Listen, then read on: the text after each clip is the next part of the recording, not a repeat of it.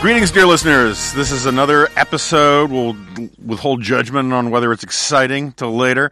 Episode of the Remnant Podcast. I'm Jonah Goldberg, and this week's episode is brought to us by the wonderful people at Podium and by quote-unquote conservative Bill Kristol. Sorry, that's an inside joke because there's some people who are writing really stupid things about Bill.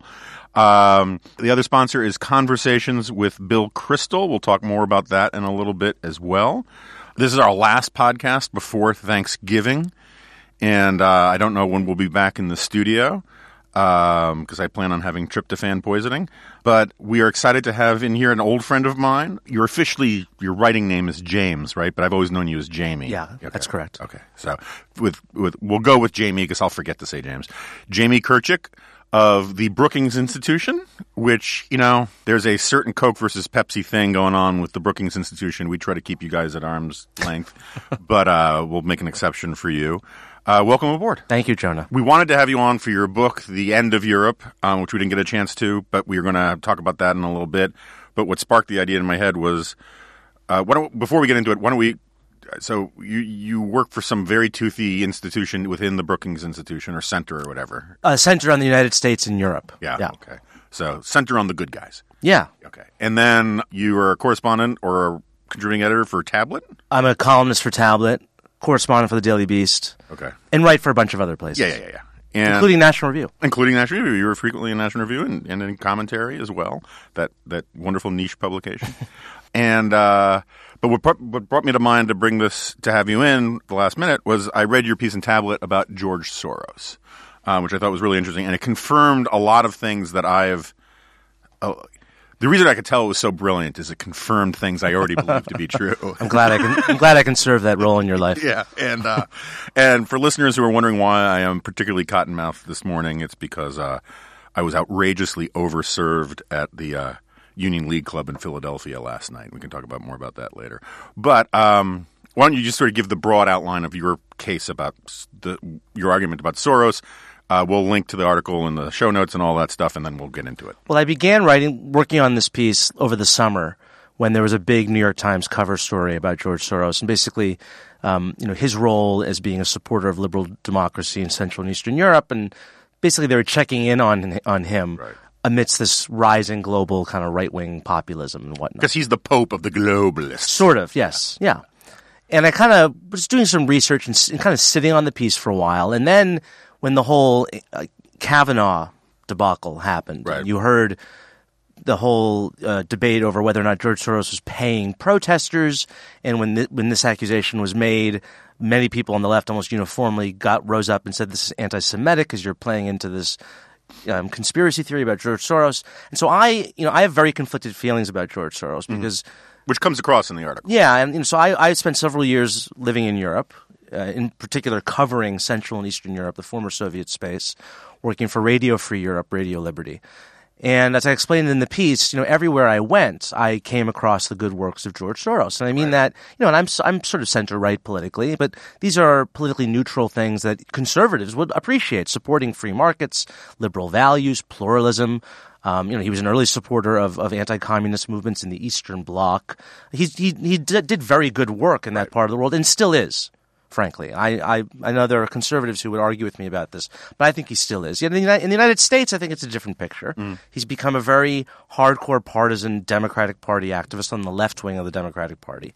And I think that there's nuance to George Soros. He's a complicated person, and it seems like today, as with everything today, you either have to be on Team A or Team B. Right. And I'm not on a team. You're not on a team either. Right. And I think George Soros, so either Soros is this kind of global puppet master controlling everything, and he's this evil satanic figure, or if you're on the left, he's this blameless, flawless human being who's only doing good things. And anyone who criticizes him is a right-wing conspiracy theorist and anti-Semite. And, it's like, what? There's actually, truth to the liberal left-wing presentation of George Soros, and there's some truth to the right-wing critique of him. I think he's a complicated person, like most people in the world are complicated people. And I really try to bring that out in the piece. Yeah, so one of the things I liked about the piece was it's brilliant confirmation of theories I only half held. But as you know, I'm something of an amateur student of this thing called fascism, right? And One of my theories about Soros. Let me back into it a different way.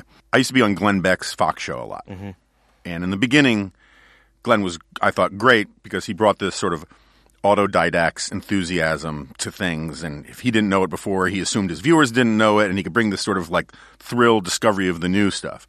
The problem was I'm a big fan of Glenn's. I like Glenn, but I think he got sort of out over his skis because there were some things he didn't know, and then because he didn't know them, he didn't know how to put them in the right context. I remember him going off and I having to sort of talk him off a ledge when, like, Julian Bond or one of those people admitted, quote unquote, that Martin Luther King was a socialist, which is something people knew. He was a social democrat, yes. right? You know, big. But Glenn was at the time on this big kick about like the Ukrainian Holocaust and how evil Stalin was, and I was just like, they're different things, And so when he on his Fox show did the stuff about George Soros, what bothered me was he would quote stuff Soros had said or his groups had said about East European countries and how to disrupt their political systems because these were then communist countries, right?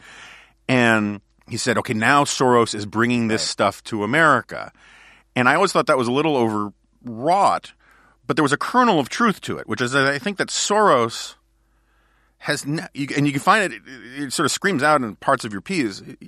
He's never really internalized the basic fact that conservatives in the sort of mainline Anglo-American sort of Buckleyite conservative tradition are not blood and soil right-wingers like you have in Europe. Yeah. And so when he hears Bush say stuff during the Gulf War, he hears it goes through his prism and he hears it in a German accent. Right. And it was just a complete confusion, right? Yeah. And so it makes sense that he does good things in Europe because that stuff, the stuff that he was doing was applicable to And this Europe. pertains to the critique of him. So when Viktor Orban, who is a right-wing nationalist prime minister of Hungary, who started out as a good guy. Who actually got a Soros grant to go study at Oxford, which is the irony. Okay, but when Viktor Orban, who over the past 8 years has been engaged in a full-scale attempt to rewrite Hungary's complicity in the Holocaust, which includes building these museums, putting up statues, rewriting history textbooks. There's a very comprehensive campaign here, which is anti-Semitic. When that government of Viktor Orban decides to make George Soros the sort of Emmanuel Goldstein, and literally laminate his face on the floor of the trams in Budapest so people step on them, and blames him for every problem that the country is facing, that's anti-Semitic. Because it's Hungary, and it's a country that sent over 500,000 Jews to the death camps, But when Chuck Grassley is asked on Fox News, is George Soros paying the protesters who are screaming at Jeff Flake in an elevator? And Chuck Grassley says, oh, I don't know. I think so, maybe. That's not anti-Semitic.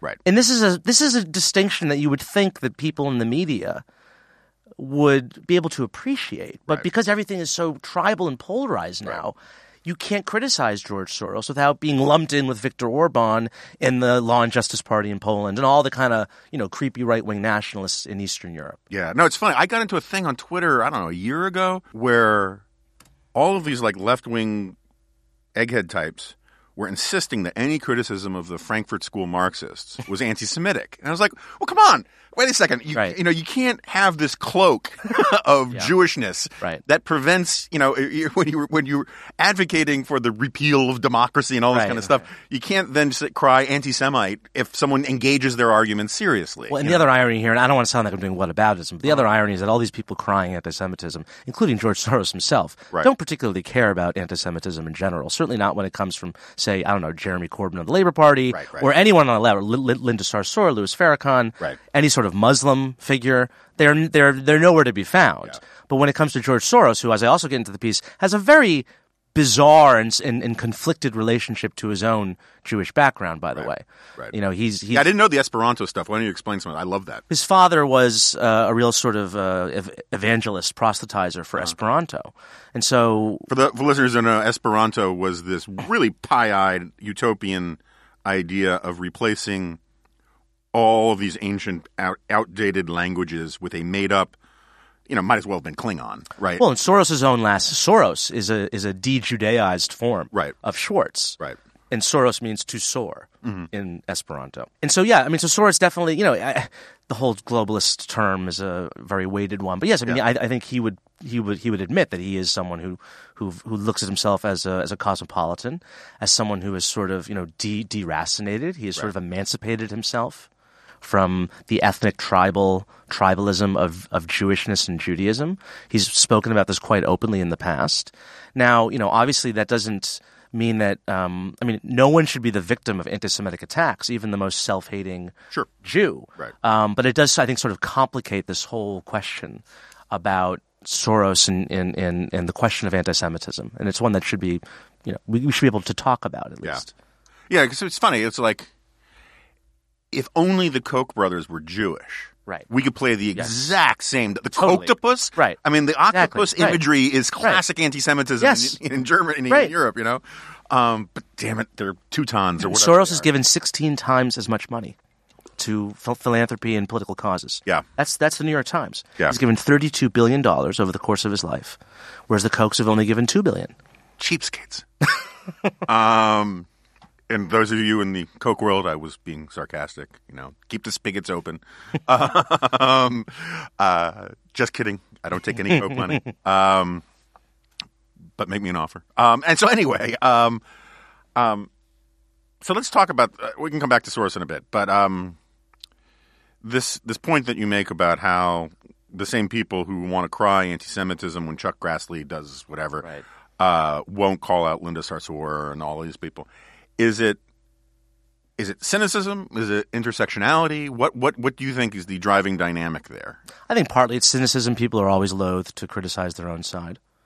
But there is a question here of what did you say, intersectionality, which is this genuine belief, I think, that, if someone comes from a supposedly oppressed or, underprivileged, marginalized community, that they therefore need to be held to a different standard than other people. And so, you actually had this, Melissa Harris Perry, the former MSNBC host, was directly asked about Louis Farrakhan's anti-Semitism. And she said, well, Louis Farrakhan doesn't have any power. Donald Trump has power. Donald Trump literally believes that Jewish people have no humanity, is what she said, which I'm not a fan of Donald Trump, but I don't think that that's true about Donald Trump, okay? But, Louis Farrakhan has no power. You know what? Louis Farrakhan has tens of thousands of followers. Right. And I think what we've seen with the shooting in Pittsburgh a couple weeks ago, it just takes one deranged individual hearing this stuff to go off and kill people. And I absolutely think that Louis Farrakhan is a destructive person. Why does it matter if he's not an elected official? I mean, as we saw a couple months ago, there was a photo of him meeting Barack Obama a couple years ago that didn't surface. He certainly has connections and friendly relationships with several people in the Congressional Black Caucus. But this is all irrelevant. I mean, the man is Hitlerian in his rhetoric, and should be held to account for it. And I think that if you really believe that anti-Semitism is a cancer, then you should be willing to call it out rather easily wherever you see it, and it shouldn't matter who's espousing it. But this applies to everything. It applies to any sort of hatred or bigotry. But it's funny because there's this, not to get all postmodern, but the defense of not calling him out because he has no power is a self-negating assertion because he clearly has power. There's something about him that makes it difficult for people to denounce his anti-Semitism, right? I mean, he has some power over people who otherwise won't tell the truth. Well, you know what? Because people often, when they won't denounce him, they'll simultaneously say, "But look at all the good he's done, in Chicago in these poor communities, or for ex-prisoners, his prison ministries and whatnot." So they're simultaneously acknowledging that he does have some power, right? He's doing some good, but there's also some bad. Yeah, but that is an argument. That is a classic defense of. Let's leave the fascist word out of it. That is a classic defense. He makes the trains run on time, right? Yeah, or like Hamas. They do soup kitchens, social work. Right? And look at the infrastructure they provide that Israel won't, blah, blah, blah, blah, blah, Which I never understand because it's like, you know what? Why can't you just do the prison ministry stuff without calling Jews termites? Right. It's not that difficult. Yeah. I manage. Or even with Trump, I'll say yes, Trump is doing some things I like. I'm sure he's doing some things you like. Does he have to also go out and scapegoat minorities and demonize immigrants? Why is that? Can't he just do the good stuff? Right. It shouldn't be that difficult not to be a demagogue. Right. He's doing it for a reason. Right. Same thing with Farrakhan. He's consciously choosing to go up and give a speech where he's calling Jews termites. Right. And praising Hitler. Yeah. That's part of the package. Right. That's right. it calls back to a time. One of my minor intellectual obsessions is the way that Father Coughlin is remembered. And was he actually a good guy? You're trying to tell me? No, he was a horrible dude. But the thing was, he's remembered as the right-wing radio priest, right? Right. And the thing is, and I highly recommend. He was a Democrat. He supported Roosevelt in 1932. Yeah. He said that it was Roosevelt or ruin, and the New Deal was Christ's deal. And he was anti-Semitic then, but no one cared. Right. And it was only when he broke with FDR, and he broke with FDR to FDR's left. He created the National Union of Social Justice, which was further to the left of the New Deal. He railed against the globalists of the age, which had a very Jewish patina to it even then. And then all of a sudden, prior to that, Father John Ryan, the leading Catholic liberal intellectual in America, said that, Father Coughlin's on the side of the angels. That was the famous quote. And it was only when he broke with FDR that he gets called right-wing, and that is only when people noticed his anti-Semitism, which heated up a bit by then. But there is this, the capacity for people to rationalize people within their own coalition for this kind of stuff is always sort of fascinating to me. And you write a lot about that in The End of Europe. It's cool. We have the author of Suicide of the West and The End of Europe here. It's a special edition of Take a Bath with a Toaster kind of podcast.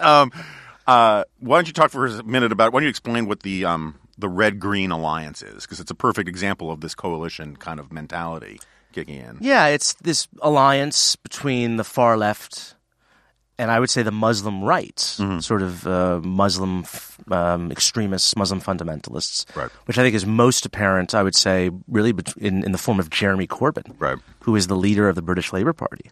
And if you're following events in Britain over the past couple of weeks, could become the next prime minister if Brexit becomes the disaster that it's is likely to be, and there may be an election called.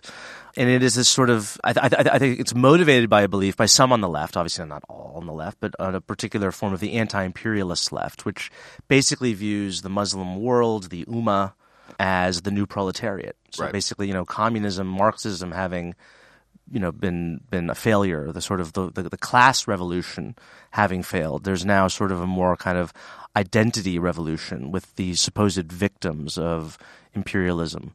Now part of this sort of coalition of the oppressed, and so you see that in Britain in the form of Corbyn in the Labour Party. You see it in the French far left with Jean-Luc Mélenchon, who's basically who's overtaken the Socialist Party, and he has some similar affinities as well. It's mostly a Western European phenomenon. And it's been visible, since the 90s, since the collapse of communism, but really, since 9/11 and in the past couple of years, it's become more prominent. But like my understanding is in Belgium, it's just basically this is where the votes are, sure, so we're going to make this alliance. You follow this stuff much more closely than I do. Corbyn strikes me as a guy who his anti-Semitism isn't merely a function of coalition politics. Not at all. He's an old-style Jew-hating red, right? He's had this since before the end of the Cold War. Right. There could be no Muslims in England. Oh, yeah. He would still not like Jews. Yeah. Right. Yeah. What is in England in particular, what is it about that style? Where does that tradition of red Jew-hating come from? I think it has to do with the post-colonial history of the country. Because usually when you think of anti-Semitism in Britain, you think it's on the right. You think of the works, Daniel Deronda, the sort of literary anti-Semitism that we're all familiar with, and the kind of, the Christian Tory anti-Semitism. That's obviously still there, but what's more worrying is this left-wing anti-Semitism. I think it is a function, it is a result of the post-colonial history of Britain, the sense of, Britain's obviously responsibility for the creation of Israel and Palestine. It was the colonial occupier of that land. And the sense that Israel, the Jewish state, is an outpost or a continuation of imperialism, and particularly British imperialism. And so you have this tradition on the left of basically siding with any perceived enemy of the West, of the Anglo-American alliance. And it doesn't matter how democratic or humane these political movements are. Right. Oftentimes, if not most of the time, they're quite undemocratic and inhumane. Right. But they have the side of justice on them because they're authenticity. And right? authenticity. Yes. And so, Jeremy Corbyn has, had, and it leads to some very strange alliances where you have, it obviously is understandable to us that Jeremy Corbyn would have been sympathetic to the Soviet Union because it was a left, right. quote unquote left-wing movement. But today, Russia under Vladimir Putin is kind of a right-wing authoritarian, you could even say quasi-fascist regime. Right. It is not by any means Marxist in its economic arrangements. It's sort of an oligarchic, exploitative capitalist state. But it pays well. It pays well. It's oppressive towards minorities, towards gays. I mean, all these sorts of things that you would assume that the left would be concerned about. Russia under Vladimir Putin is not. But even for that regime, Jeremy Corbyn has sympathy. And he defended Russia during the Ukrainian crisis and said that NATO had provoked Russia. Russia has committed several chemical weapons attacks on British soil, poisoning former spies on British soil. Jeremy Corbyn has been hesitant to blame them for it. And he does this because Russia is perceived as a counterweight to the Anglo-American imperium. And to the extent that Israel is seen as an ally of that imperium, to the extent that Jews are seen as dual loyalists on behalf of that colonial state, and I would also mix in just your typical Marxist anti-Semitism that sees Jews as a kind of capitalist class. Right. It was funny, for years since Jeremy Corbyn has been leader of the Labour Party, there have been these stories coming out of him, either laying wreaths on the graves of the Munich terrorists, in 1972 Olympics, calling Hamas and Hezbollah friends, and after each one, you would have people say, "Well, I'm not really sure if this is evidence of him being an anti-Semite. He just doesn't like Israel very much." And there was one old comment that came out that finally convinced everyone, and it was him making a speech where he referred to British Zionists as not having an English sense of humor. And this was the remark that even those people who were on the fence, who were willing to give Jeremy Corbyn the benefit of the doubt, they're like, what, that is evidence that this guy is an anti-Semite because he's clearly trying to draw, a border around who the real English people are, and he's clearly putting Jews on the other side of it by saying they don't have an English sense of humor, which the English people pride themselves on is their sense of humor, and he's saying that basically Jews don't have it; they're not like us, and that's kind of what it took to really seal that reputation. Yeah. So, just out of curiosity, do British Muslims have a robust English sense of humor? I'm really exactly. So, my friend Luke Thompson, who's a political consultant, he was on the recent episode of the Editor's Podcast, which is this other niche podcast that National Review puts out. And he was making the case that the Tories kind of screwed up the last election by going thermonuclear on Corbyn as a threat to all we hold dear. And he had some great line where he said, what they should have done is paint Corbyn as what he is, which is a pasty white guy who wants to make England vegan and make everybody ride bicycles, and which is a real type in England, yes. and that he thinks next time around they'll hold back on the, he's Stalin, right. and instead go with he's the really annoying guy in the faculty lounge that lectures everybody. Right.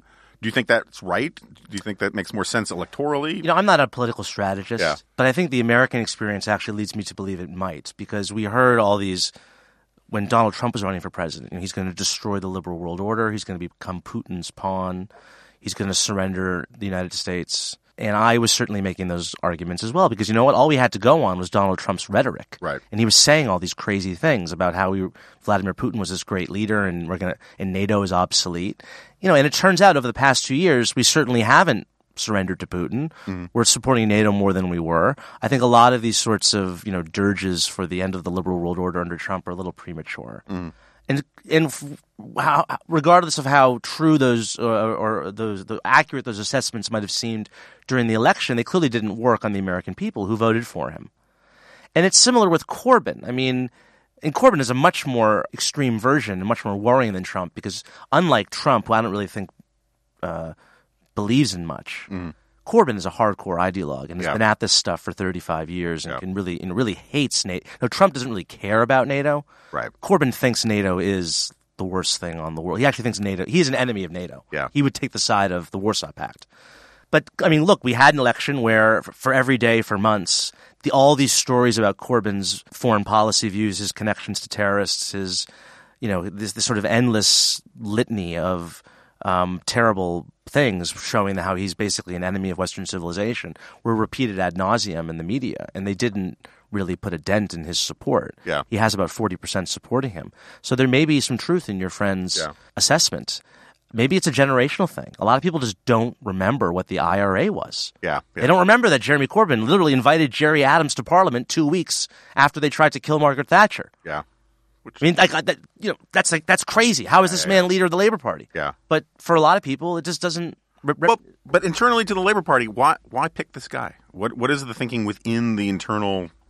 Well, there's part of the reason why Jeremy Corbyn is where he is partly just a fluke, which is that it used to be the Labour Party leader was elected by an electoral college, and a third of the votes were given to members of Parliament, a third of the votes were given to the leaders of the trade unions, and a third of the votes were given to the paid-up members.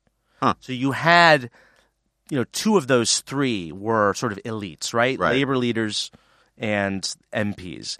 And what happened was, after the last Labour leader left, Ed Miliband, they changed the rules so that it was all one man, one vote. And not only one man, one vote, but anyone who wanted to join the Labour Party for £3 got a vote. So they got. I didn't realize that. So there's a similar history in our own, Yeah. With the Democratic Party in 1972. Yeah. And that's how George McGovern became leader, right? Is you sort of, and I was saying this during the 2016 election, bring back the smoky back room. Yeah. There's actually some virtue in having elites determine these sorts of things.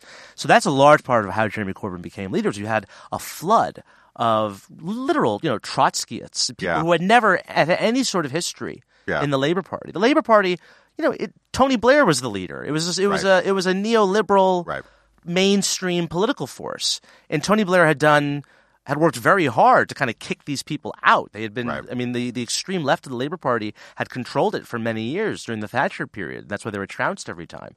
And basically got to the point where Tony Blair said, look, if you actually want to get in power, we're going to have to do some things. We're going to have to modernize this party. He got rid of what with Clause 4, which called for the nationalization of industry. And basically all those people who had been sort of shunted aside by Tony Blair came back in, they paid up £3, they became members, and Jeremy Corbyn won in the first round. Yeah. He won over 50%, running against 3 other people. So there's that sort of, there's the kind of mechanical understanding or explanation of how Corbyn became. And then there's a deeper explanation for how Corbyn became leader of the Labour Party, and it has to do with all these sorts of changes sweeping the West right now that you talk about in your book. How does someone like Bernie Sanders become so popular? How is it that, the AFD becomes, this has to do with the kind of the deeper questions about populism.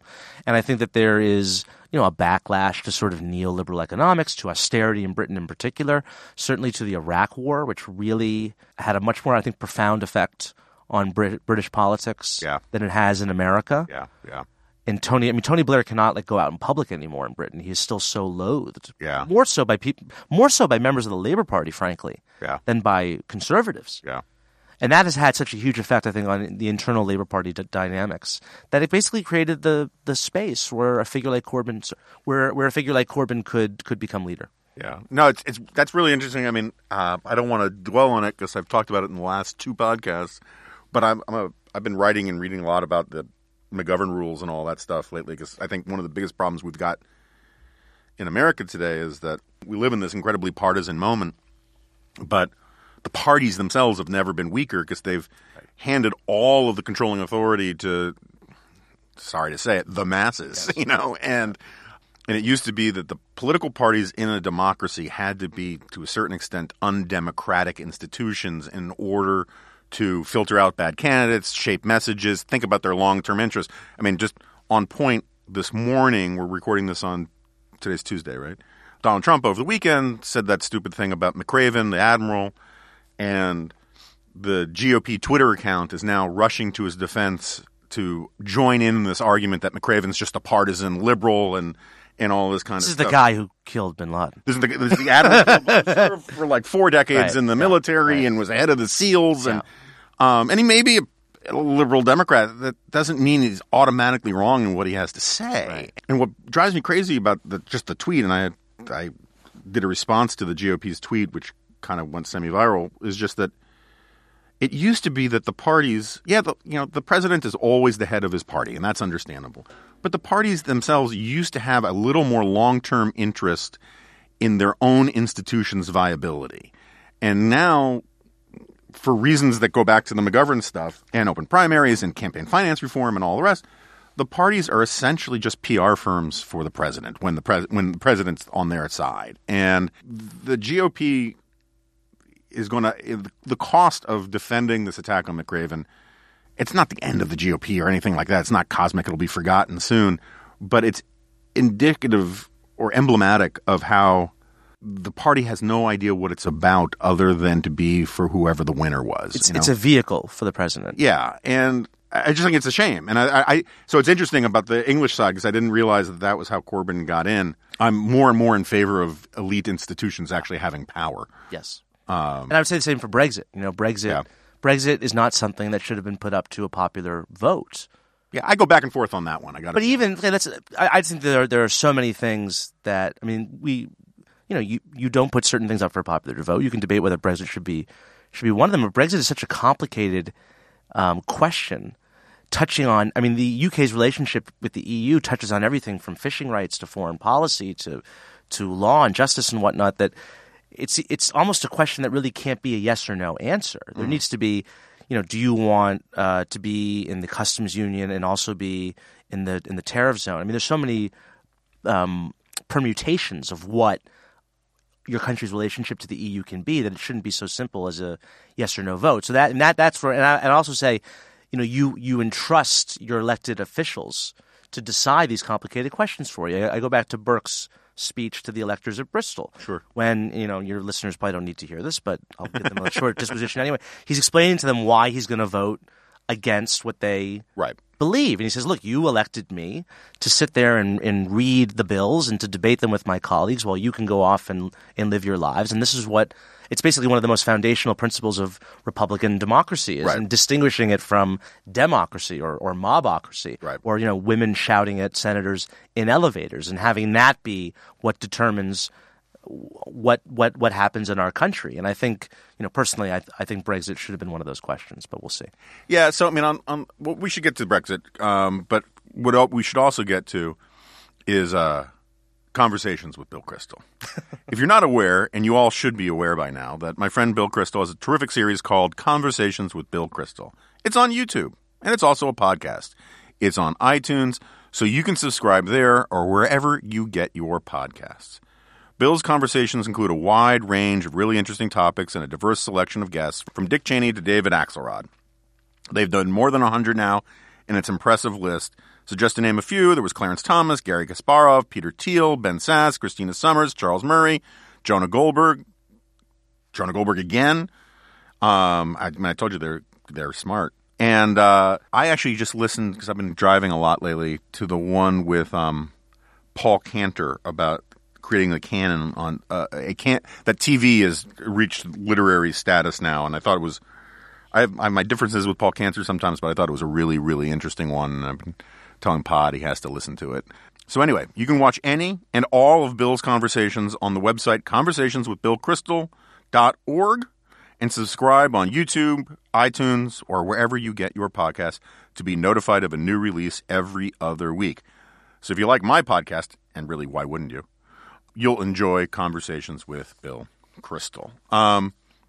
You said there was an inside joke about him being a quote unquote. Yeah, so we don't need to get into the names of these people, but there's a movement afoot on Twitter and at some of the more intense pro-Trump sectors to kind of George Sorosify Bill and claim, read these pieces where they put his, call him quote unquote conservative, and I wrote about this recently in the G-File, but this idea that the definition of what it means to be a conservative hinges on whether or not you are all in for Donald Trump is just on the merits one of the dumbest arguments out there, and is really a sign of the poisonousness of populism in this moment, where, I don't think Bill has recanted his position on abortion or on military stuff or anything, really. Or on anything, right? So this doesn't mean that I don't agree with Bill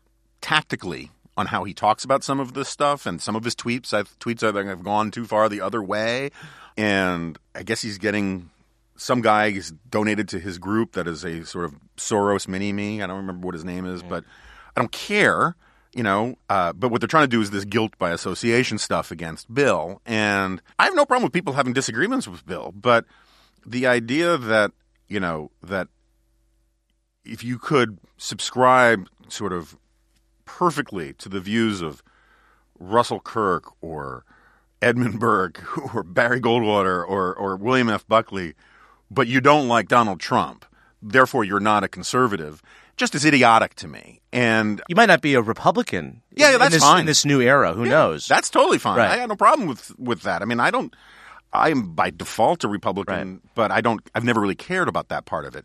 But conservatism is supposed to mean something other than hitching the yardstick cannot be Donald Trump. That is not a permanent standard of anything, right? Yes. I've also say that I've taken a break from Twitter for almost a month now, and it has immeasurably improved my sanity. I hear that from a lot of people. Todd did that for a month. Blood pressure. Yeah.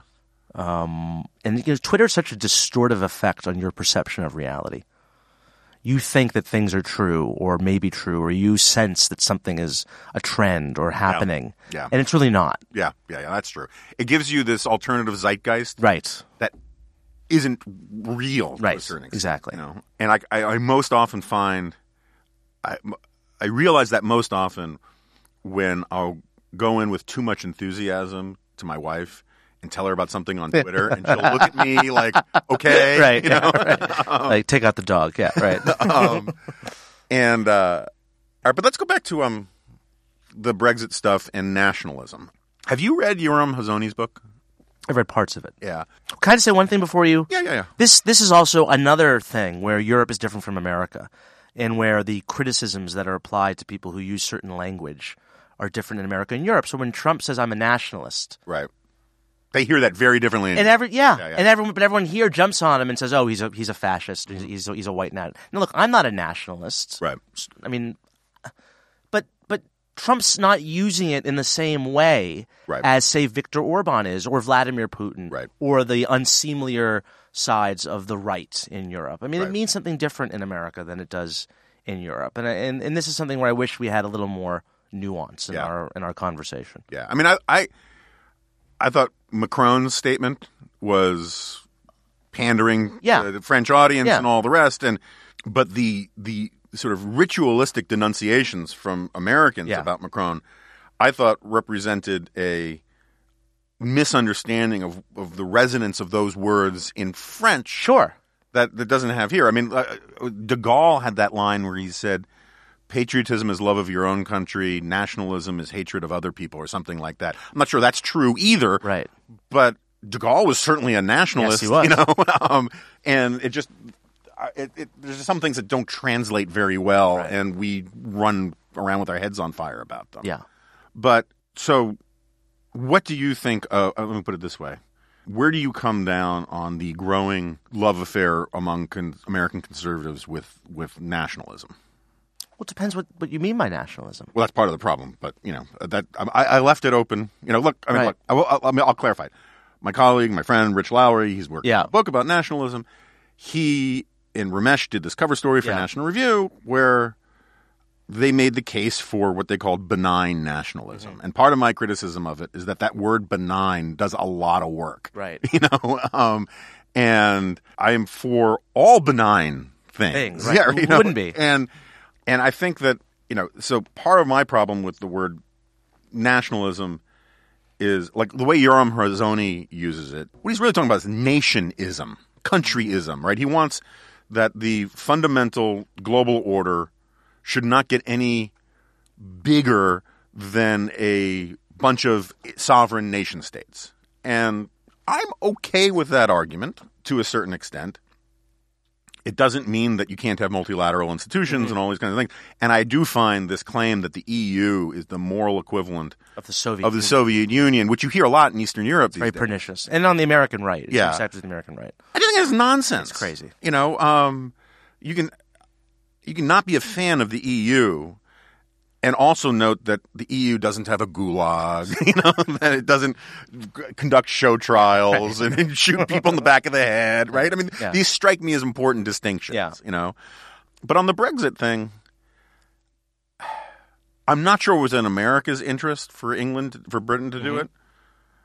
But I'm pretty sure that if I lived in England or in the UK, whatever. Well, that's a big question because England, it was really a question of English nationalism. Yeah. Scots voted against it. Right. The Northern Irish voted against it.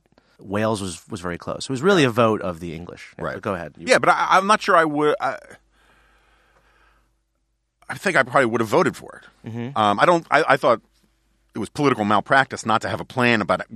Right. You know, what happens when when the dog catches the car. That's what is this clown show that we've seen, is that they had no idea what to do after they won. But I think all in all, I probably would have voted for it. You would have voted against it. Yes. Yeah. Very much so. On what grounds? On the grounds that I think economically it's not in the interests of Britain.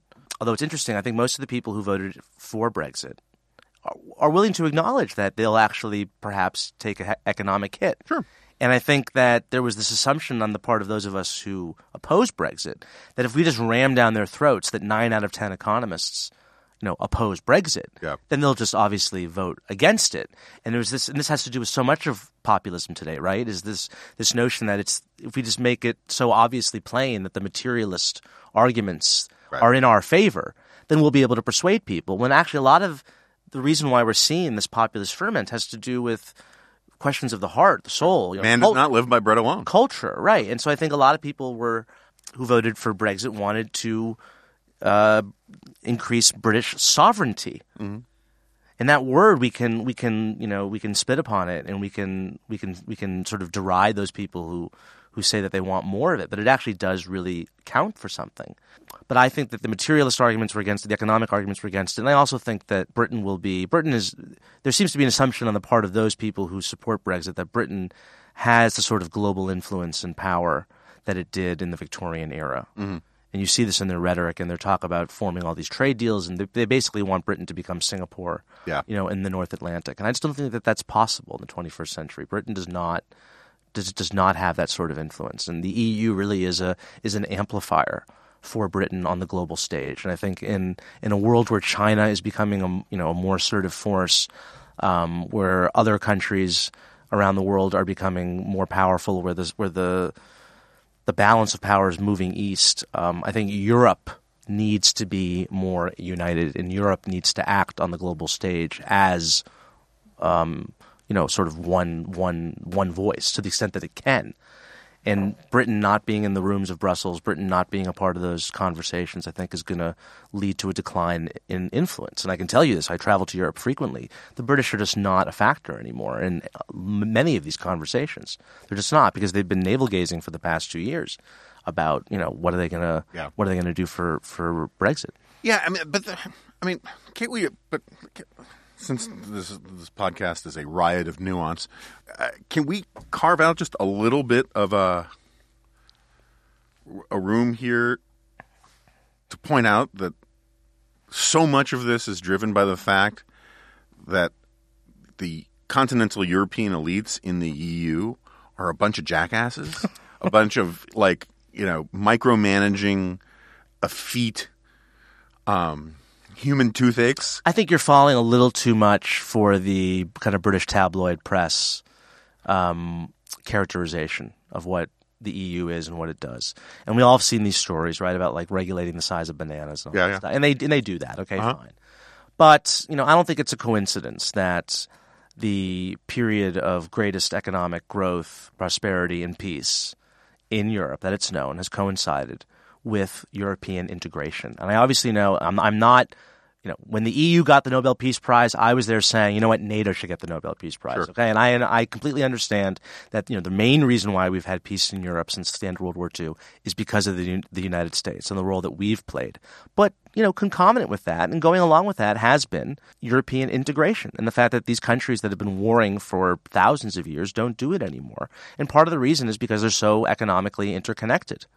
Yeah, no, I buy that. I mean, it doesn't seem like to me like the EU in the last 20 years is really a wonderful example of economic dynamism. I'm not sure I buy that part of it, but it is the largest economy in the world.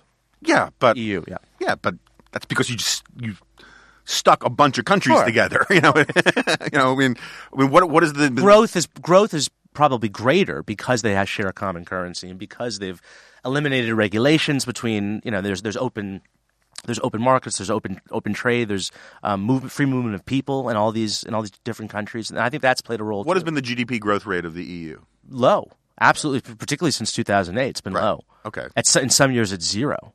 Okay, well that's bad. No, that's bad. Yeah. But anyway, the point I was trying to get to is that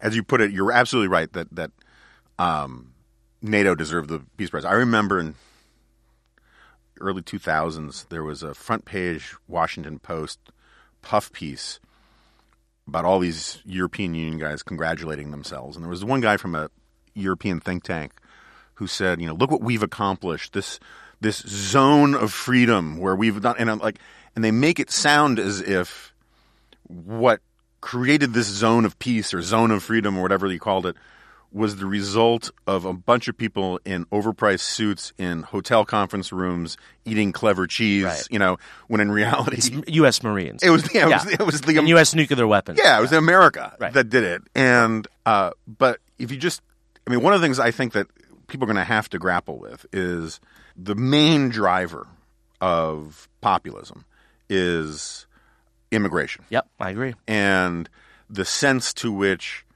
elites are unable to deal with immigration as a legitimate issue that doesn't make you a bad person if you're for less immigration. Absolutely. Right?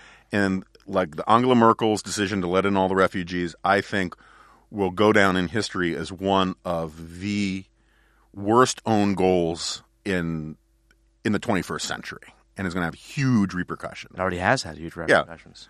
I'm actually writing a paper for Brookings now, basically making this point.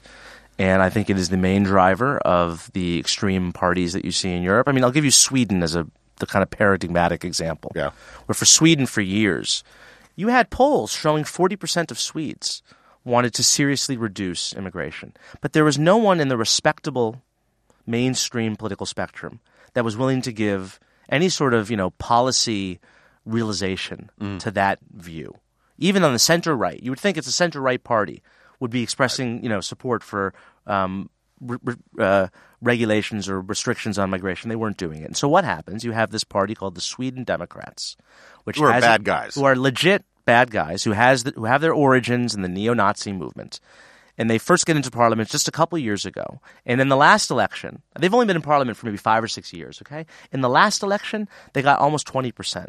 And that's because, there's going to come a point where, people like you and me, we're not going to vote for the Sweden Democrats, even if we don't agree with the mainstream parties. But most people don't pay attention to politics that much. And if they really care about an issue like immigration, particularly if they're a member of a lower economic class who actually has to maybe compete with immigrants for jobs, who are living cheek by jowl with immigrant communities, and kids are going to schools. The crime and there is crime associated with migration. Going back to something that I actually defended Donald Trump on. You don't remember the whole last night in Sweden debacle where he was referring to something he had seen on Fox News. It was a documentary about crime in Sweden. Yeah. And he said, "Did you see what happened last night in Sweden?"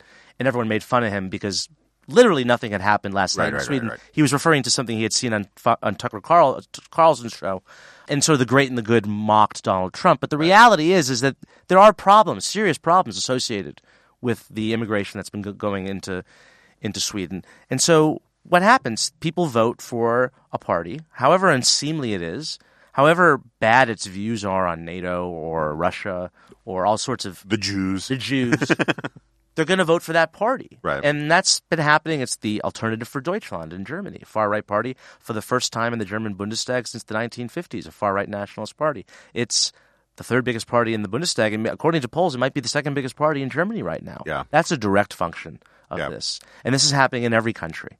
But so this is what I was trying to get at about the EU part, is that, and it's not just the EU, it's elites in America too, is because they've so bought into, whether you want to call it multiculturalism or diversity stuff, that they now take it as a philosophical prior, that if you're against large amounts of immigration, you're racist. Right.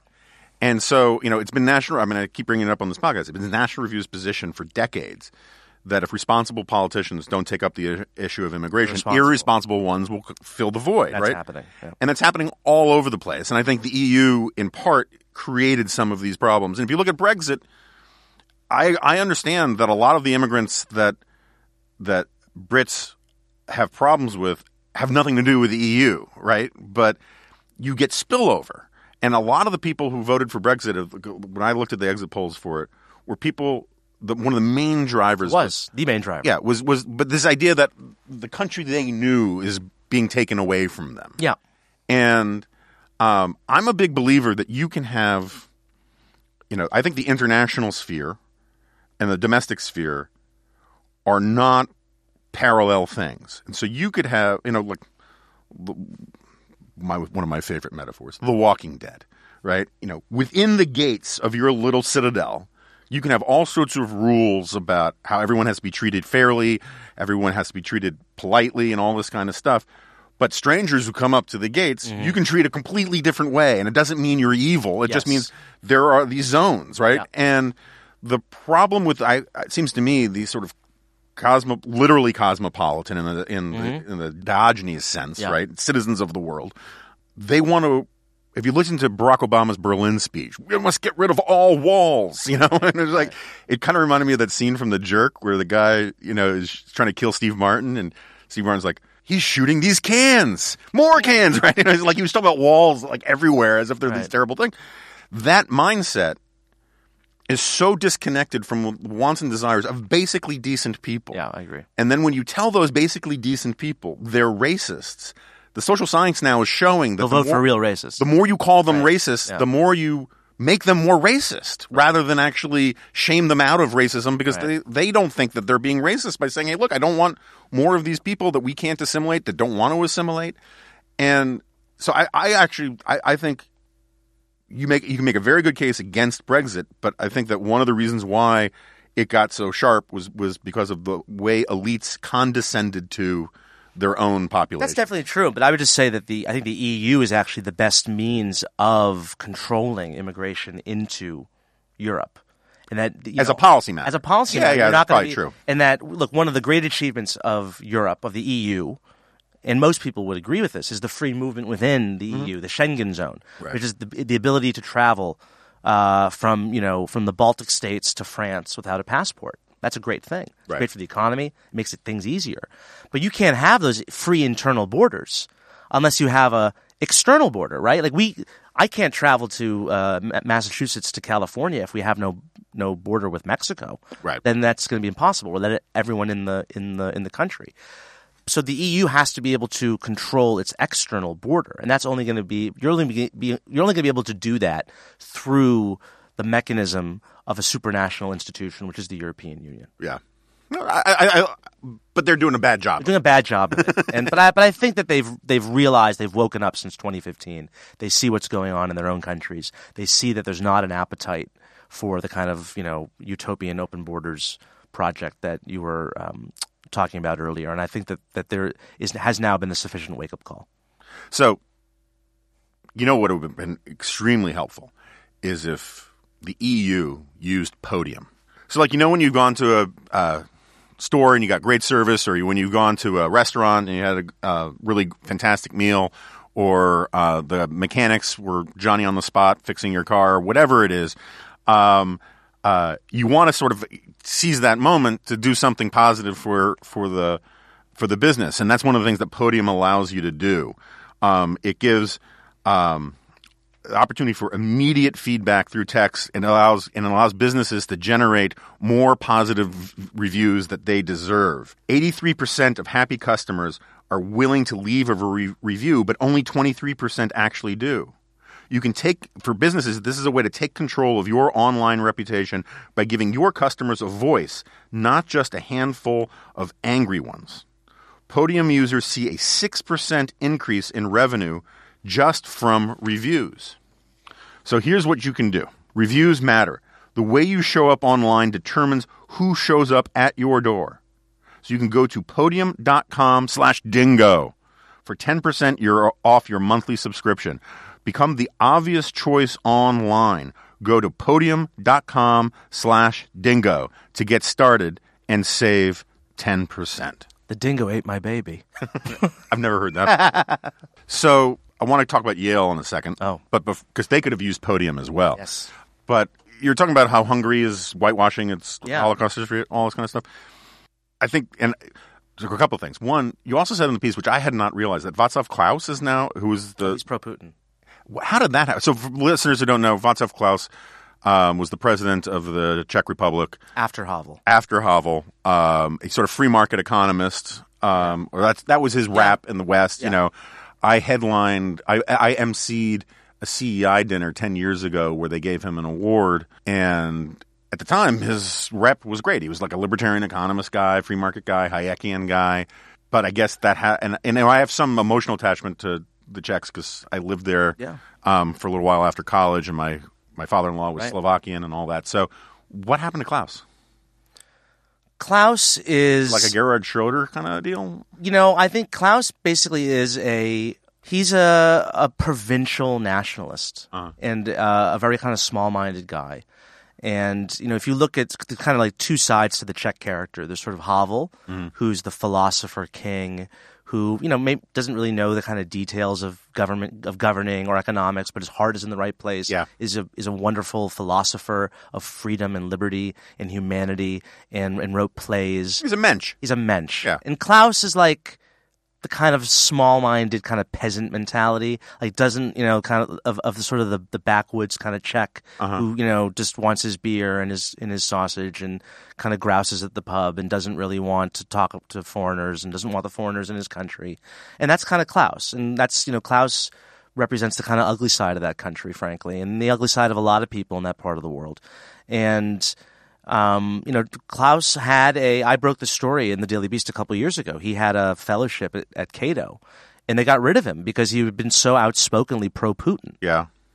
I had not realized that. There's speculation that he's receiving money from the Russians, and that could be true, but it's actually kind of in line with what Klaus has been and always has been, which is, he's not a kind of transatlanticist in the way that Havel was. He doesn't really feel that in his gut, the importance of liberal democratic values. Klaus is now a supporter of the Alternative for Deutschland in Germany. He spoke at their party convention.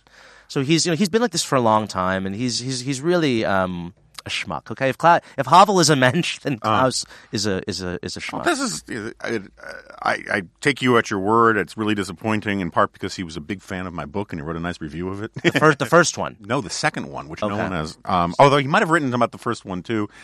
I can't remember now because all the day drinking. But that's too bad. I had not realized. Anyway, so about the Hungary thing, this raises. I'm interested in the Hungary thing, but it actually what it calls to mind is one of my great historical peeves is, and I think it's terrible that they're erasing their history and all the rest, but who got away with it the most? It was Austria. Oh, yeah. And first victims, you mean? For the first victims, that's right. Where the Nazis invaded to ticker tape. And it's been an obsession of mine for a very long time. I did this junket in Switzerland. I wish I could have done more. It's like the only European junket I've ever been invited on for the U.S. Swiss Foundation. It was wonderful. And they were bringing journalists from the West over in part to deal with the Nazi gold stuff, which was a bad chapter.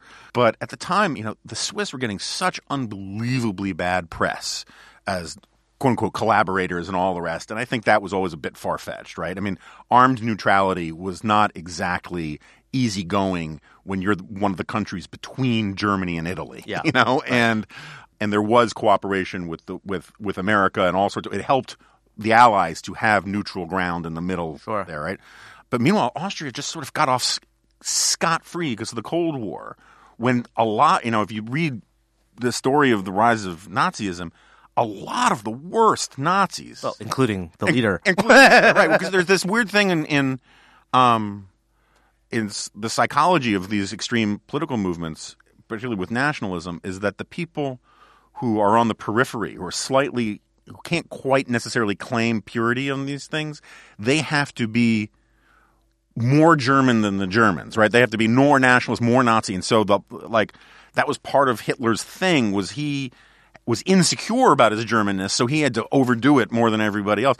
But, the Austrians did terrible, terrible, terrible things. And I think one of the reasons why the far right in Austria has always had a better time of it is because they never had – at least the Germans went through a serious process of like, oh, my God, look what we did. Yep.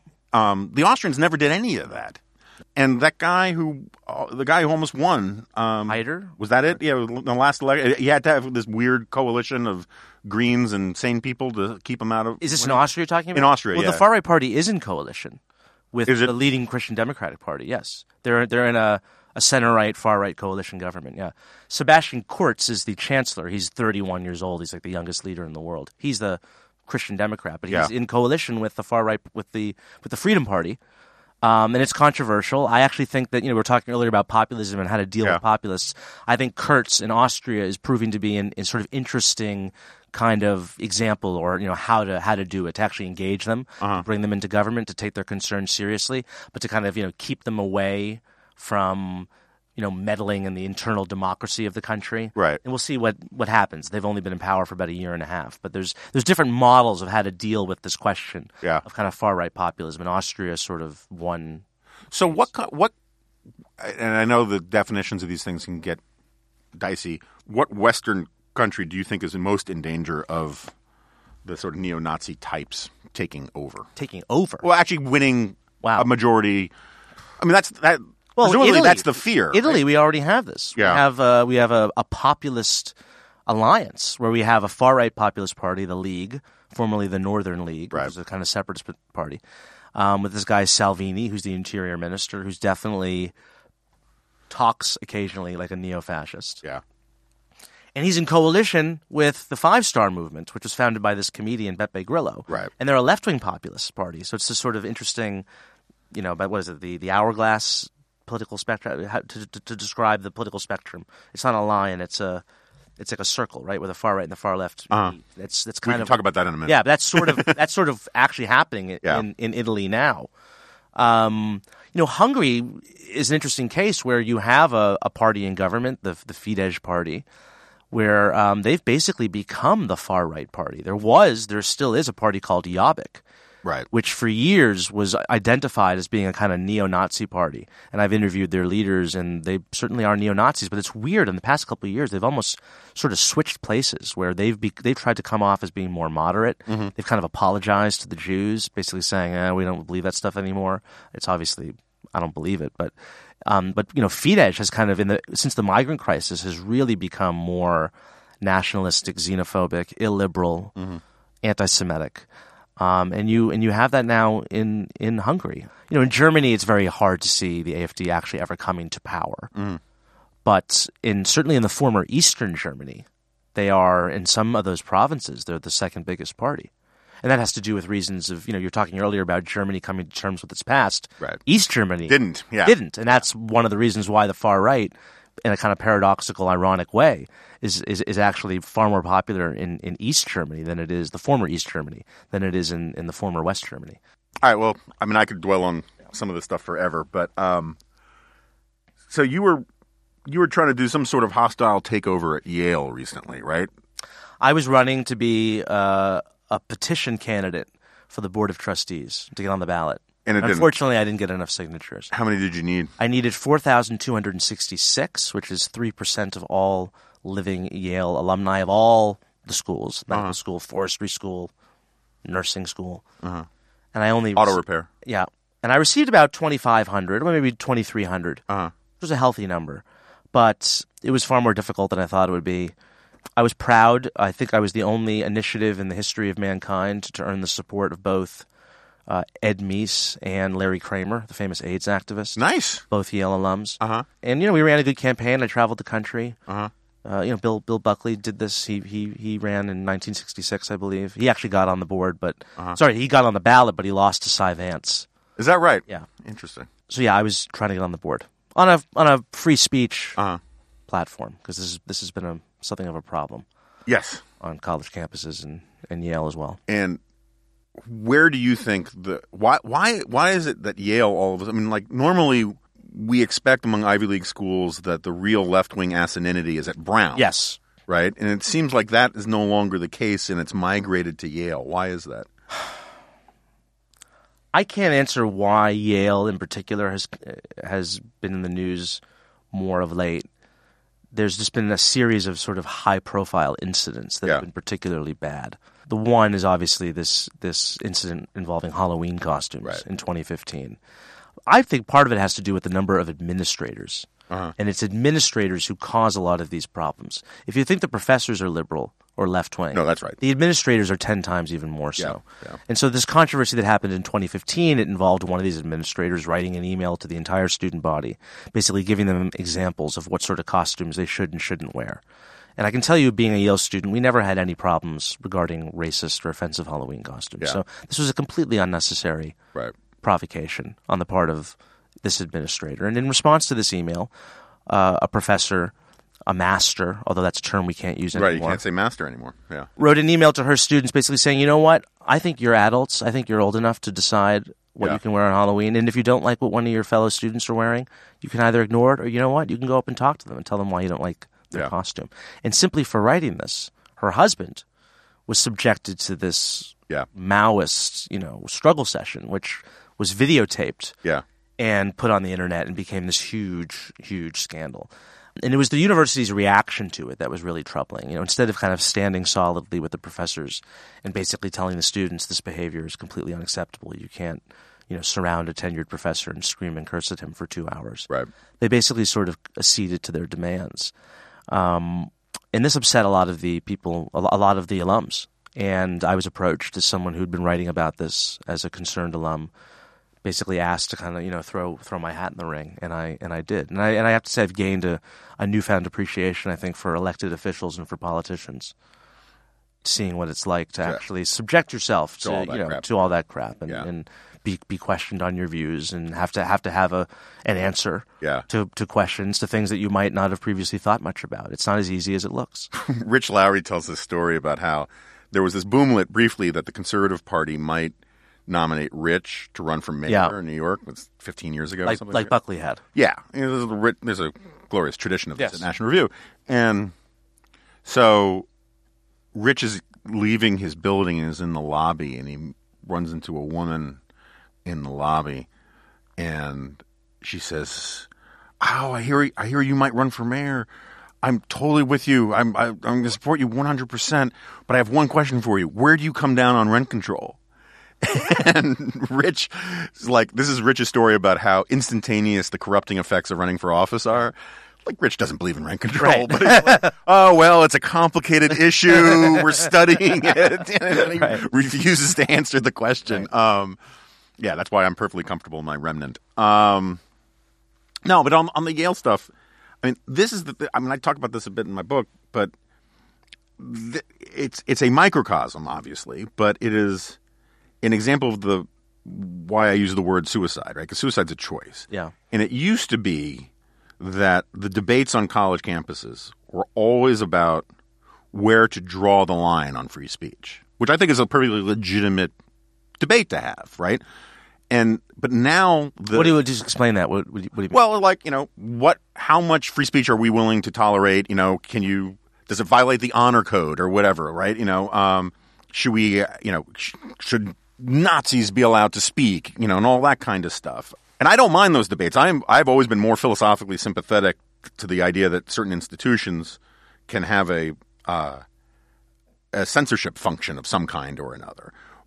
but the principle of free speech is something to protect, right? And what bothers me about what was going on at Yale and in lots of places is now the principle itself is suspect, right? Now or illegitimate. It's that that free speech is a tool of the white supremacy, right?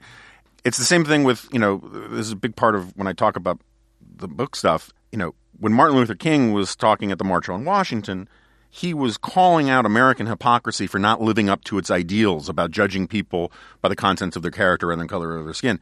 Now, colorblindness, is racist, right? And so it's one thing to say we're not living up to our ideals or that we need to make trade-offs in how we apply saying these the ideals themselves. But now the ideals themselves are being rendered illegitimate and corrupt and racist. And that's what's really suicidal and dangerous. And it's that – and so now – and this is one of the things that breaks my heart, and I know we're sort of simpatico in a lot of this stuff, about chunks of the right that – are saying, look, the identity politics left won, so now we need our own identity politics, right? This was part of Michael Anton's argument with me in a debate we had online when he was still under a pseudonym, where he was saying, look, that whole... Dubius publicus... Something like Decius, something or other. Yeah, and his argument was that old model of colorblindness and judging people by the contents of their character, that's gone. The left won that argument, so now we need our own identity politics. And that, to me, is a suicidal choice. And it is certainly a profound – if that is going to be the new argument, right? If Steve Bannon can go around, underneath all those layers of shirts and talk about how we're – nativist and bigot as badges of honor, right? And now I guess he's a consultant to Orban now, right? That needs a much more robust debate on the American right than we're seeing, but because it's all subsumed in Trumpiness, lots of people just don't want to have it because they think it reflects badly on Trump. And I agree with you entirely. Trump's definition of nationalism is vanilla ice cream stuff. Yes. Bannon's isn't. Right. But Bannon's thought about this stuff. Trump just mouths it. Yeah, it's just platitudinous. And we're not having that argument on the right. And I think that's if the right has a can't beat 'em, join 'em attitude about free speech, about identity politics, about we don't like their nationalism, because Obama was a nationalist about economics, about economic patriotism and all this kind of stuff. Nationalism is by nature centralizing in terms of state power, and he was a crony capitalist and all that kind of stuff. Now, lots of people on the right are saying the same thing. They just like different cronies, right? And they like different definitions of the flavor of nationalism, but the substance of it, there's the two sides are actually converging rather than pulling farther apart. Am I crazy about that? Am I rambling? No, you seem to be very accurate in that. And it's been very difficult for someone like me someone like yourself who doesn't find that they fit in either side of this debate. If you like some of what Trump does policy-wise, I support moving the embassy to Jerusalem, right. Or maybe I like the tax cut, or who knows. Right. Then you are... I like the judges. Yeah. Or I'll give you an example. I don't know if you've been going back to the whole George Soros thing. This controversy with Facebook and Tim Miller. I don't know if you've been following this. No, I haven't. So Facebook has been a target of George Soros' wrath. He's been attacking them publicly in speeches and funding some of the NGOs that are calling for Facebook to be broken up. Mm-hmm. And they hired a consulting firm, a lobbying consulting PR firm called Definers, one of whose principals one of the people who are doing the work for them is Tim Miller, right. The former spokesman for Jeb Bush. Right. And a friend of ours. Prominent never-Trumper. Yeah. You could even say maybe a bit of a squish when it comes to being a conservative. Okay? Yeah. Tim Miller is you don't get more never-Trump than Tim Miller. Okay? Yeah. Tim Miller's been doing some publicity work on this campaign. And part of running a PR campaign involves putting out Oppo research. And part of the Oppo research that Definers sent out to reporters involved some negative stories about George Soros, or basically showing that he's been funding through Open Society, his philanthropy, some of these groups that are part of the Freedom from Facebook Coalition. When this was revealed in the New York Times last week in a major story, Tim, who has a show who's a regular guest on the Pod Save America podcast, right. has been now suspended from that because he's now part of, according to the left, the broad, crazy anti-Semitic war against George Soros. This is crazy. Yeah. This is absolutely nuts. But because we're so tribal, because you're either on the blue team or the red team, Tim Miller, who, of all the Never Trump people you would think who would be palatable to the left, to the point where he's a regular on Pod Save America, he's now been cast out. And I just find that, this to me is one of the most, strongest examples of how crazy the tribalism has become. Yeah. No, I think that's right. I hadn't followed all that because my eyes glaze over when I read about anything about Facebook. Tech. Basically. Well, not necessarily tech, but like the idea that a bunch of ads showing Satan and God arm wrestling over the 2016 election that carried the country. Right. All of that stuff to me is sort of an example of the paranoid style in American politics. Yeah, and then there's a part of the American left now that has become McCarthyite. Yeah, no, I think that's right. In terms of Russia, which is just strange because you think of where they were during the Obama years when they were mocking Mitt Romney for very accurately saying in 2012 that Russia's our number one geopolitical foe. Right. Those same people who were laughing at him and calling him some retrograde Cold Warrior are now seeing Russians under every bed. And I never thought that I would be saying these things because I've always been the one who's been told, Jamie, you're obsessed with the Russians. You see them under every bed. And I was banging that drum during the campaign when Donald Trump was running for president. But I do think that there is a hysteria about Russia in the role that they're playing in American politics.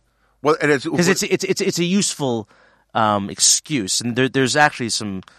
I actually agree with some of the kind of Bernie left on this, that for the kind of Clintonite left, it's a useful way for them to just kind of ignore any of their own failings. That's right. Or their inability to connect to, working class white voters or, all the reasons why Hillary lost. You can just say, well, it's Vladimir Putin that did this. Right. No, the Russians are for the left what the globalists are for the right, right? Yeah. It's like anytime things don't go their way, it's because someone's pulling strings. But there's a weird thing with Russia on the right now, too. With, guys who call themselves nationalists wearing "I'd rather be Russian than a Democrat" T-shirts. That's weird. That's too disturbing. Yeah. All right. So last question. I know you got to go, but you just reminded me of it on this Russia stuff. I'm not trying to be ad hominem or pejorative or any of that kind of stuff. What is the deal with like Glenn Greenwald and that crowd when it comes to Russia? I don't get it. Is there? He's on Tucker's show. There's just some weird stuff that in part because I just find it so disturbing. I just haven't followed. I think it goes back to Corbyn and this part of the left, the anti-imperialist, so-called. It's strange that they consider themselves anti-imperialist when it's Russia, which is the number one. Russia is the number one imperialist power right now. It's occupying multiple territories belonging to multiple other countries, and sends its soldiers abroad to cause war and whatnot. I think it derives from this sort of anti-imperialist left that basically sees any countervailing force, any force that withstands or resists American global hegemony as being basically defensible or basically being worthy of our support. And so that goes to, Greenwald's had this for years. He was a supporter of Snowden, who, for all intents and purposes is a Russian agent. Right. I really think that's what it goes to. I don't think Glenn Greenwald, admires Vladimir Putin personally or wants to, emulate the Russian system. I think he's just sort of a knee-jerk defender of any force, whether it's someone accused of terrorism or a state. But it's weird because I know the apologetics for Islamic terrorists and all that kind of stuff, and I get the Russia part of it. But why aren't more people on the left celebrating China? I don't quite get why China, because China is a resistance to American hegemony. China is a greater threat to American hegemony than Russia is in the long term, right? It also got. In the 90s you had, in the early 2000s, you had sort of establishment Clintonite liberals just man-crushing salivating over China, right? The stuff that Tom Friedman wrote was so disgusting. This China for a day stuff and all of that. But that was classic American progressive technocratic envy for authoritarianism, right? For optimal policies and being able to do what you want to do. As a tradition going back 100 years in America. Right. It's progressivism, right? It's it's Dewey right. Yeah, it goes back to Wilson's man crush on Bismarck, right? I mean, there's this idea of what called with Bismarck was top-down socialism, right?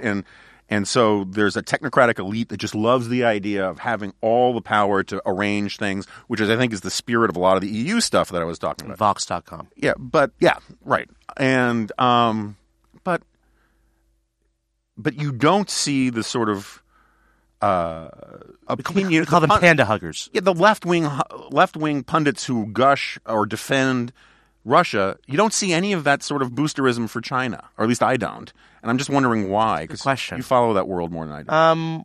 I think you do see some of it, in the sense that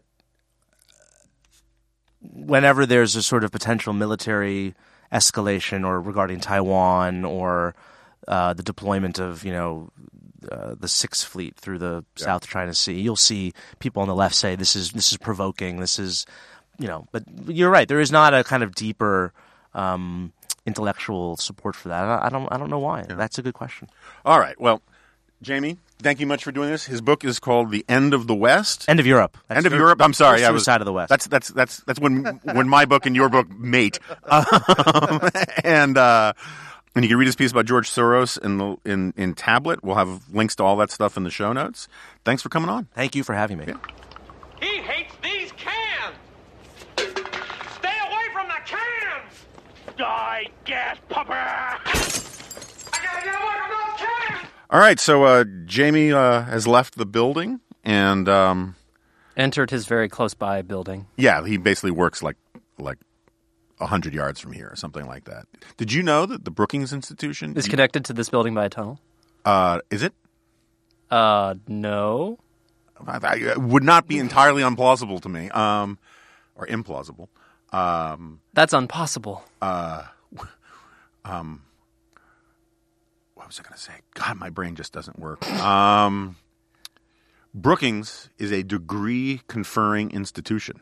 I think I did know that. You used to be able to they used to give PhDs, and I don't think they do it anymore, but AEI is often thought about becoming like RAND and offering a PhD program. I think I shouldn't probably say this on air, but I think it's a bad idea, but it's an interesting one. Anyway, what'd you think of that conversation? Too meandering for you?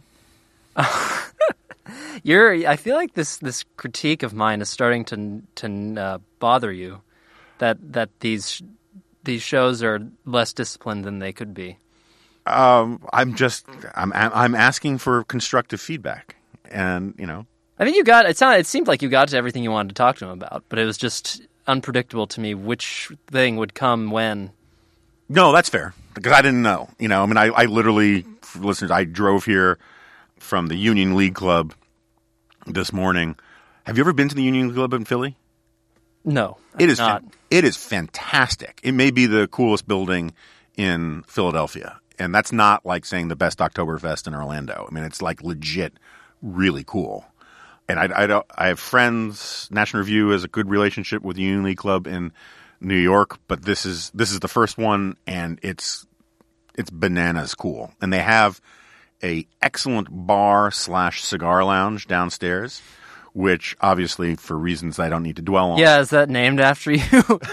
No, but maybe one day. And one of the guys I had drinks with last night owns the rights to Atlas Shrugged. Oh, really? Yeah, which was kind of fascinating. We talked about that for a while. So I think Atlas Shrugged is a bizarre and fascinating piece of work, but I think that it is potentially possible to make a good adaptation of it. Uh-huh. If it would require some rewriting. Apparently, Ayn Rand wrote a priest character into the novel that she ended up discarding because she didn't think that he was realistic. So I sort of wonder what he was like, but it could be the story. Like on the face of it, if you ignore all the philosophical stuff, which I know is like 75% of the book, it's sort of like it's fun to think of it as just in the pulpy tradition of 50s sci-fi because like the basic story is kind of that. Yeah, it's a sort of dystopian. There's like weird technology in it. It was written in 56. think that's right. So it is like of a piece with that era. So there's I think a good adaptation of like a miniseries or something. Well, that's the thing. So he produced. I apologize for not remembering his name, although it would probably best if I didn't mention it anyway.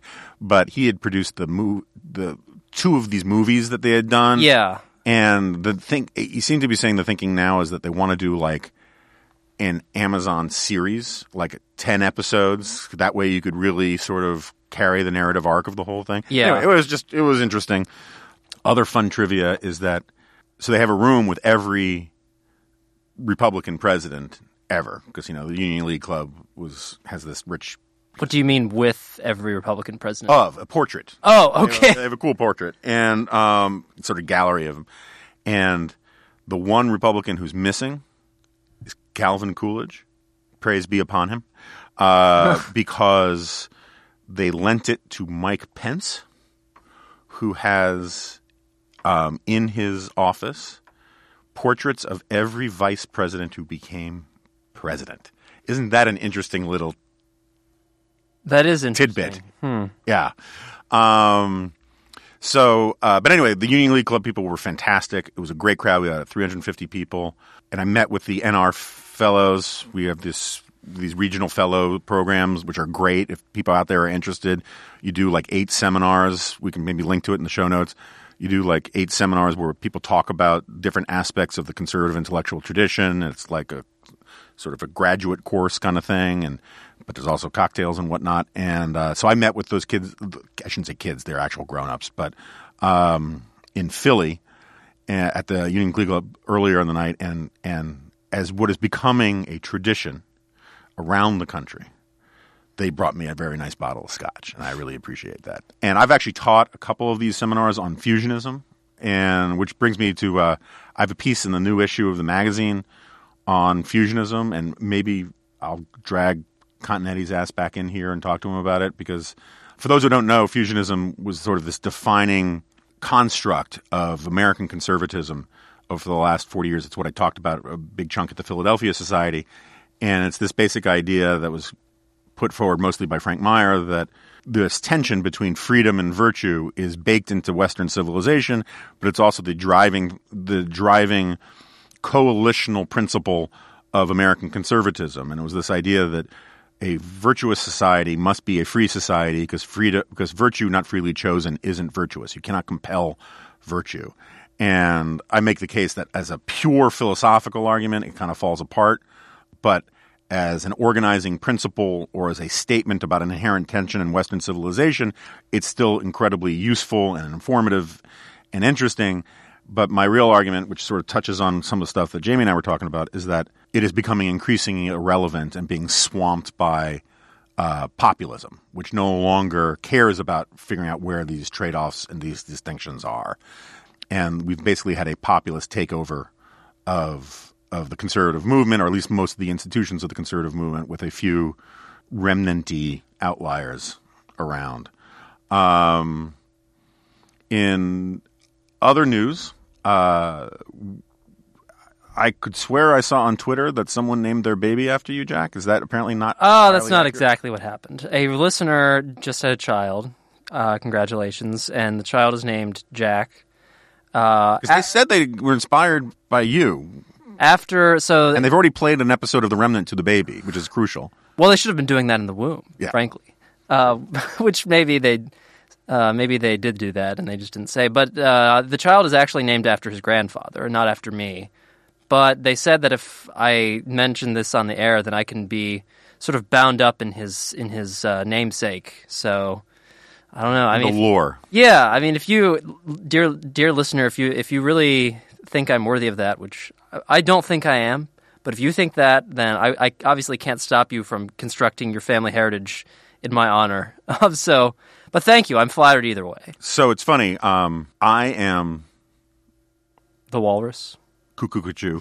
I am not quite named after, but my name was inspired by the black jazz trumpeter Jonah Jones. Oh. My parents saw him playing somewhere, or that he was playing somewhere, and they were like, "Oh, Jonah, that's a great name." And I really feel like I should listen to more Jonah Jones just to cultivate that lore as well. Or learn how to play the trumpet. My brother played the trumpet. He was named Josh because that's more fitting, right, biblically. Oh, yeah. But it's funny, being named Jonah, like it used to be, no one else was named Jonah. That was just it. And like, so you get wrapped up in your name. Like, I'm sure you knew other Jacks. Yes. So like you wouldn't like think Jack is essential to your personality or your identity, but like Jonah for a moment, until I never met another Jonah until college. And before that, people could say, well, that's a Jonah thing to do or whatever. And it would be obvious they were talking about me because no one else was named Jonah. Now, if you're on playgrounds in New York or in D.C., which I don't do as much as I used to, Nice save there. you can hear like moms and nannies shouting Jonah all over the place, and it makes me whip around. Well, are they shouting it at you because you're there? Stranger danger! Get away from my child, Jonah. But I remember when I was a kid, every now and then I would meet other kids who grew up around boats, and they would ask, why would your parents do that to you? Because there's a naval sort of nautical tradition to say Jonah is cursed. Right? That we must have a Jonah on board. And it was just sort of, and it just was always sort of weird to me. I don't know why I'm talking about this. It's mostly because I'm just very, very tired. I'd name, if I end up having children in the vicinity of, and raising them in the vicinity of a port, I will name one of them Ahab instead of Jonah. That would work, yeah. And then hopefully he'll be consumed his whole life by one singular vengeance. That'll be good. So I've been thinking about future podcastery, right? So this is the last podcast before Thanksgiving. We want to say Thanksgiving to all of our listeners and all that. We'll get to all that in a second. But we also do want to up the frequency, and that's going to require some more planning. So, but I did have, so if you have ideas for future podcasts, future guests, conversations, topics, I had one idea that I wanted to do, which Jamie kind of reminded me of. I want to do like an entire podcast on either with a guest or just solo on the history of the labels right and left, what they mean, where they come from, how they've changed. I think it'd be kind of fun. I don't want to do like formal like lecture stuff where I revisit weird topics and that kind of stuff, but it'd be fun to take a certain idea, sort of like we did with homelessness, but take weird standalone ideas or concepts. I used to have this idea of hosting a TV show. I actually wrote a proposal for it 20 years ago called What's the Big Idea? Where you would take some current controversy and trace its intellectual roots going all the way back. And I'd like to do a little bit more of that kind of stuff as we go forward. That's what you wanted this show to be from the beginning. Yeah, that's right. When I was talking to NPR about doing a show, that was sort of what I had pitched. But there was too much production work to do it like as the way the NPR crowd would want it. But I like the more of that kind of stuff we can do, it's kind of evergreen, right? The history of right and left coming out of the French Estates General does not change. Whoa. No spoilers. Yeah, I apologize. So that's right. So topics like that, if people want to send us emails or talk to our bot account on Twitter, that'd be great. And then I had an idea that I think may send you on a 3-state killing spree. Another one? Probably for charity, a podcast-a-thon where you do like the old like Jerry Lewis, literally a 24-hour no interruptions podcast for charity. We can't book this studio for that long. If we planned it out far enough in advance, maybe. Couldn't do it more than a work day at least. Why? Well, because it requires unseen technical support that neither of us knows about. Well, all right, maybe so, but it's worth. I don't even know if it's worth talking about it. But I thought it would be clearly. I don't think so. Yeah, my resentment for this idea is already becoming apparent. This is one of the classic examples of staff management, where all of a sudden you just start inventing reasons why I can't do things. I used to do it to Ben Wattenberg all the time, so I mean I understand where you're coming from. These are also legitimate reasons, so I'm not inventing them. But they are surmountable. I heard on the drive-in that Peter Siegel, I think it's his name, the guy from Wait, Don't Tell Me, on NPR, has a book out about running, and they did a whole show about him talking about running. I thought I should let you know that. Anyway, want to thank all you guys for putting up with my hungover banter here. I know it was not exactly fascinating. Now there's a podcast theme. Hungover banter. I have some candidates who could come on for that. And we are almost, not quite, but almost in spitting distance of 3,000 reviews on iTunes. So if you can review it, that would be great. If you could review it positively, that would be even better. If you could subscribe at iTunes, Stitcher, Google Play. You know, I don't know why wherever you get your podcasts, because like I don't know what Stitcher is, you know, and I use Podcruncher. I don't know if that counts as like a thing. Probably, yeah. It's all the stats matriculate somewhere. And I want everybody to have a great Thanksgiving. Thanksgiving's my favorite holiday. You know, it's a pre-founding, it's the most nationalist holiday. It's just the right amount of nationalism. It's giving thanks to God, to soil, to country, for your food, your friends, your family. It's very hard to commercialize, and it's at my favorite time of year, which is the fall. And so I'm thankful for all of you listeners for sticking with us. I get great feedback when I'm on the road. That's in part selection bias because all the people who hate me don't come out to say hello. But and I want to thank Jack for all the hard work he's done here. And we will. Is there anything else we need to announce or talk about? You can tell I just don't want to go. What? You can tell I just don't want to go. I have so much work to do when I get out of here. I can't think of anything. All right. And we're not going to start the podcast-a-thon now. All right. I take your hint. Anyway, so thanks to everybody, and I will see you next week. No, you want this podcast.